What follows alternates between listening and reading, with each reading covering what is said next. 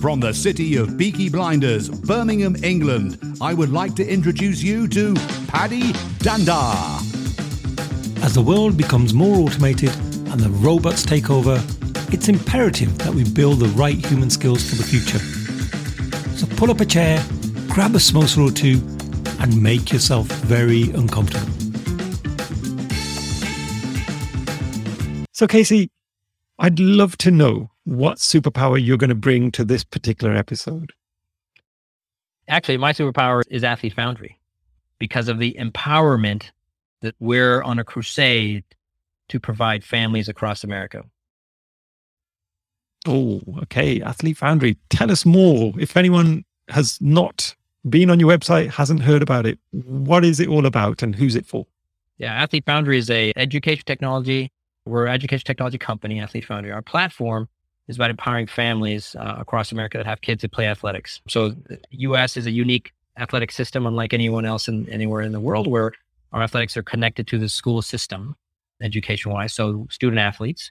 So in our case, what we call middle school and high school, which is secondary school system, if you will, we provide students, families, parents of student athletes, a 6th through 12th grade roadmap, detailed roadmap, comprehensive roadmap that lets them build what we call their most comprehensive athumedemic resume, which is athletic, academic, and human, the 3 pillars we define every kid into, to build a holistic version of themselves that lets them increase their odds to be a collegiate athlete somewhere in America. There's over 1,900 universities across America with an athletic program. I'm personally convinced, I don't care what size you are, what current athletic ability you might have, if you've made your mind up, commitment, there's a spot for you somewhere. Absolutely committed to that, but you have to put the work in. There's no magic button of success. I wish I had that. Yeah, I'd be retired. Well, not retired, but I would love that magic button of success. There's no pill you can swallow. So you got to put the work in. But what families need, and the frustration is that they need a map. Everyone needs a map in their journeys in life, just like we use it, whether you're driving and use a nav system on your phone. Well, we all need maps. We love maps. How do I get from this point to this point along the way? And that's what we provide, is this roadmap, powerful roadmap that's self-managed by the families that really lets them organize their life's journey all in one spot. So their athletic content and their academic content and understanding of eligibility along the way in terms of grades, all in one spot. So we unify athletic and academics. Think of, from a NASA analogy, it's mission control for the family. That's what we do.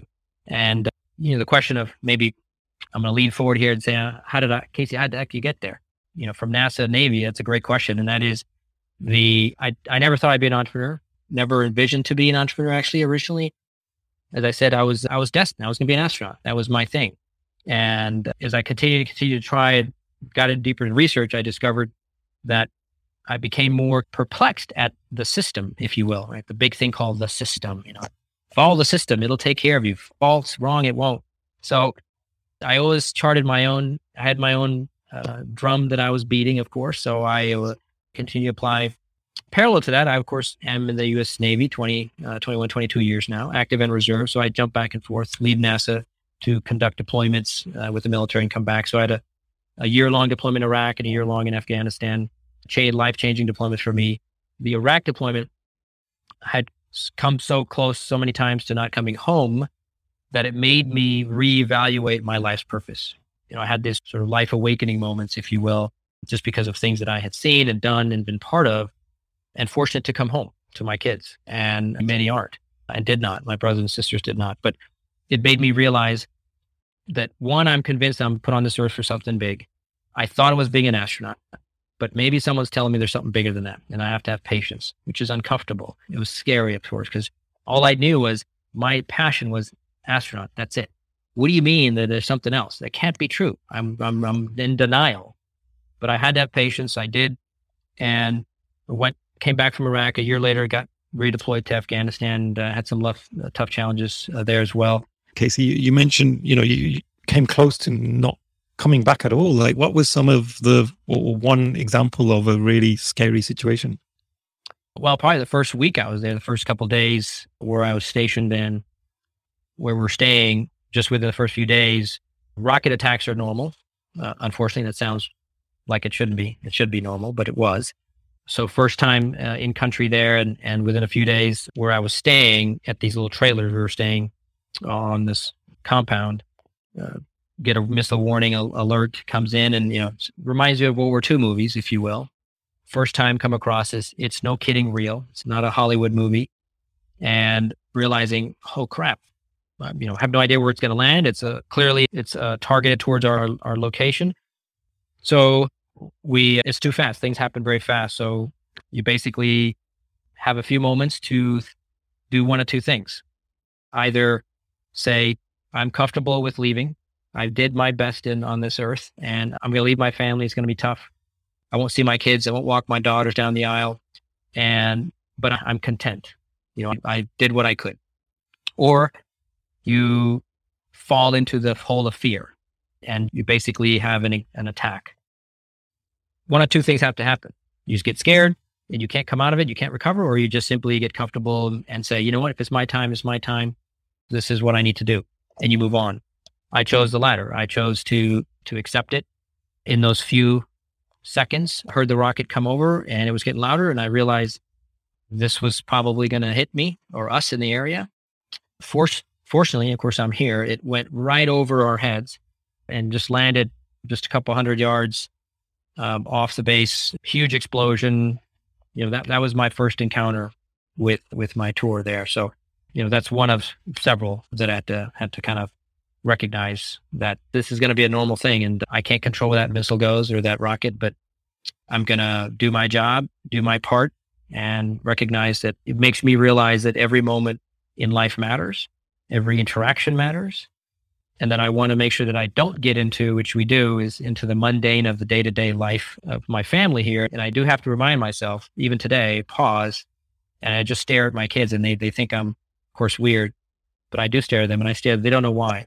And that's the reason why I stare at them, is because I want to make sure I have a good regular snapshot pictures in my head of them. Oh, no, I've got 2 young kids as well, and God forbid, I've never been in a situation as dangerous as that, but it does change you as a person when you have children, doesn't it? There's this extra responsibility, and I think purpose then becomes a big part of what you do as an individual, because I want to create adventures that when I'm grey and old one day, or some people say I am there right now, but when I'm on that sort of rocking chair and the grandkids are sat there, be able to share some stories. I mean, you've created some phenomenal adventures already. I'm sure you've got a lot more ahead of you.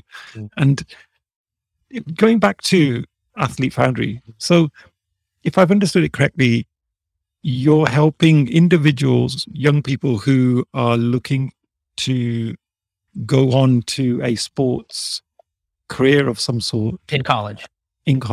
And not a pro. Right. And you're giving them a blueprint, a roadmap. That's correct. Get there. That's exactly right. And I guess in terms of that as a service that you're offering, how important is that for people? I mean, you've obviously helped lots of people. Like, can you share some of the stories, some of the success stories? Yeah. So our platform is still relatively new. We've only launched 2 years now, but I can tell you that certainly the statistic-wise, over 80% of the parents across America do not know the basic steps from 6th to 12th grade of athletics for their kid. So simply by following our roadmap, our blueprint, if you will, puts you ahead of the 80% automatically, just by doing the roadmap itself. That itself, and having athletic and academic in one spot, organizing their life, if you will, has provided tremendous feedback from comfort and reduced anxiety and understanding that, okay, I as a parent can handle this, especially single parents, for example, lots of single parents, single moms that feel like things are chaotic and hectic, and then life is for them. We provide that sense of comfort a little bit to know that they can definitely handle this, that the system is not going to be against them. We want to help empower them in a way that they should be empowered. So that absolutely is the feedback, is to help kids see. And the idea here is, a vast majority of kids across America are of a lower income, if you will, not poverty, but, they're just challenged with financial resources. And so what happens in the mindset of people is, well, if I don't have the money, society has taught me that I can only be a collegiate athlete if my parents are rich or I have this sort of resources and network, which is false. Unfortunately, that narrative feeds into the kids' motivation. So now they're not motivated. Oh, well, you know what? It's against me. A system's against me. I grew up in a small town in America. There's not a lot of resources. No one really cares about us. And man, this is hard. Like I have to have expensive equipment and gym and all this great stuff. Everything about that statement is wrong. It's false. But it's the narrative that they think. So we want to empower them, no matter where you live, to lift them up at the same level of someone that may have all the resources. And they too can do it. This is not about creating, a super specialty rocket scientist at the end. It's about letting you know that hard work matters, consistency matters, and you don't have to do a lot, actually, as we started this conversation off with, to present that. If all you do is, let's say, 15 minutes, 30 minutes a day of some specific, I'm just going to pick an athletic example of workout on your own. Just on your own. You're just working on your own. You don't have to have a gym. You go to the backyard, you go in the front yard, wherever it is. There are absolutely, I call it Spartan ways to use natural resources and work out and present a great growth opportunity in everything you do. That's just an athletic example. There's more in your control than you think. That's the other narrative. Way more in your control than you think. There's 10 attributes that sort of define a student athlete. 9 of the 10 are in your control. The 10th one that's not in your control is playing in a game. If you're on a team and playing in a game, guess who has that control, unfortunately? One is the coach. He may or may not play you, or she may not play you, so you can be benched. And if you do play, guess what? The opponent has a vote. You may not score the score because the opponent has a vote. So the coach and the opponent have votes. Well, outside of that one, all the others are in your control. People don't know that. They think they're just so focused on the athletic component of playing that they say, well, my coach didn't play me and I don't have much time. So, it's done. It's over for me. Wrong. And so if I may go back to one piece of just finishing the story of how I got to Athlete Foundry, that, as I said, in Afghanistan, I got this email of a lifetime, which would have been a phone call in the US, is I made it to the final round of interviews for the astronaut program. So now I had to find a way to go from a combat to an interview of a lifetime and then back in 10 days. So that's a chapter of a book when I write one. Humbling journey for sure. What I discovered, decades of research, I now was able to actually see firsthand how much of that was validated or not validated, because I got to peek behind the curtain. And I've unfortunately validated almost everything that I discovered, which is the system is outdated, irrelevant, antiquated. It's full of inequities. Good people, they mean well. I still have great friends there, good astronauts, but the process hasn't changed in 5 decades. Imagine it's an HR process, basically. Imagine an HR process doesn't evolve with society. It becomes irrelevant automatically. Well, for 5 decades, you can get away with it because you're the government. So I'm grateful for that experience. Very few people do, to say that they've been made it to the final round. But that frustration fuels my fire to say, I'm tired of systems that keep people back. I really am. Most of them are made up. And other than, the only thing you can't change is physics. Everything else is challengeable. So I said, how do I channel this frustration to help the next generation be better and do better and be more prepared to increase their market value? We all have market value. So I wanted to combine my compassion for kids, my passion to work with groups like the military, with some problem I wanted to solve that was worth solving for me. And so after some research and discussion with others, it was clear to me that the closest counterparts to the military in civilian society is athletes. They're the closest counterparts. Team vision, passion, focus. And so I combined my compassion to help kids and families with this idea of how do I help individuals that already want to do better, kids that want to perform better. And so hence the creation of Athlete Foundry is helping those kids in society who really do want to get after it. They're all still kids. And so there's the challenges that we're getting after is they still need help. They still need motivation. Kids are still lazy. That's just kids. But it's a noble, in my opinion, something that I wake up every day for and say, why do I do what I do? Every day I get punched in the face as an entrepreneur. Every entrepreneur does. And I know why I'm doing it because I truly believe in the future that we're going to create. It's the future that we're creating that I'm committed to. Oh, wow. That is such a lovely way to end this episode, Casey. It's been, for me, eye-opening at times. So spending this time with you. We've never met before, really. And it's like two friends just hanging out at a lounge of a airport and just vibing and chatting. And honestly, we could have had an episode recording for the whole day today. There's so much there that we could have unpacked. But I do really appreciate you sharing some of your personal stories, amazing journey, and to see where you're going and the direction you're heading, truly worthwhile initiative that you're working on. I think anything that helps kids get off their gadgets and really invest in themselves is worth it, no matter what it is. So thank you once again. I'll leave you with the last word, Casey. Any last bits of advice for anyone who's listening to this podcast? Yes. Thank you, Paddy, for the very awesome opportunity. And I can't wait to, at some point, break bread with you in person somewhere, whether it's England or here in the US. But what I leave parents with, and this is not just Athlete Foundry, but in general, is don't ever sell your kids short. No matter what grade they're in, what current ability you think they do not have, don't sell your kids short.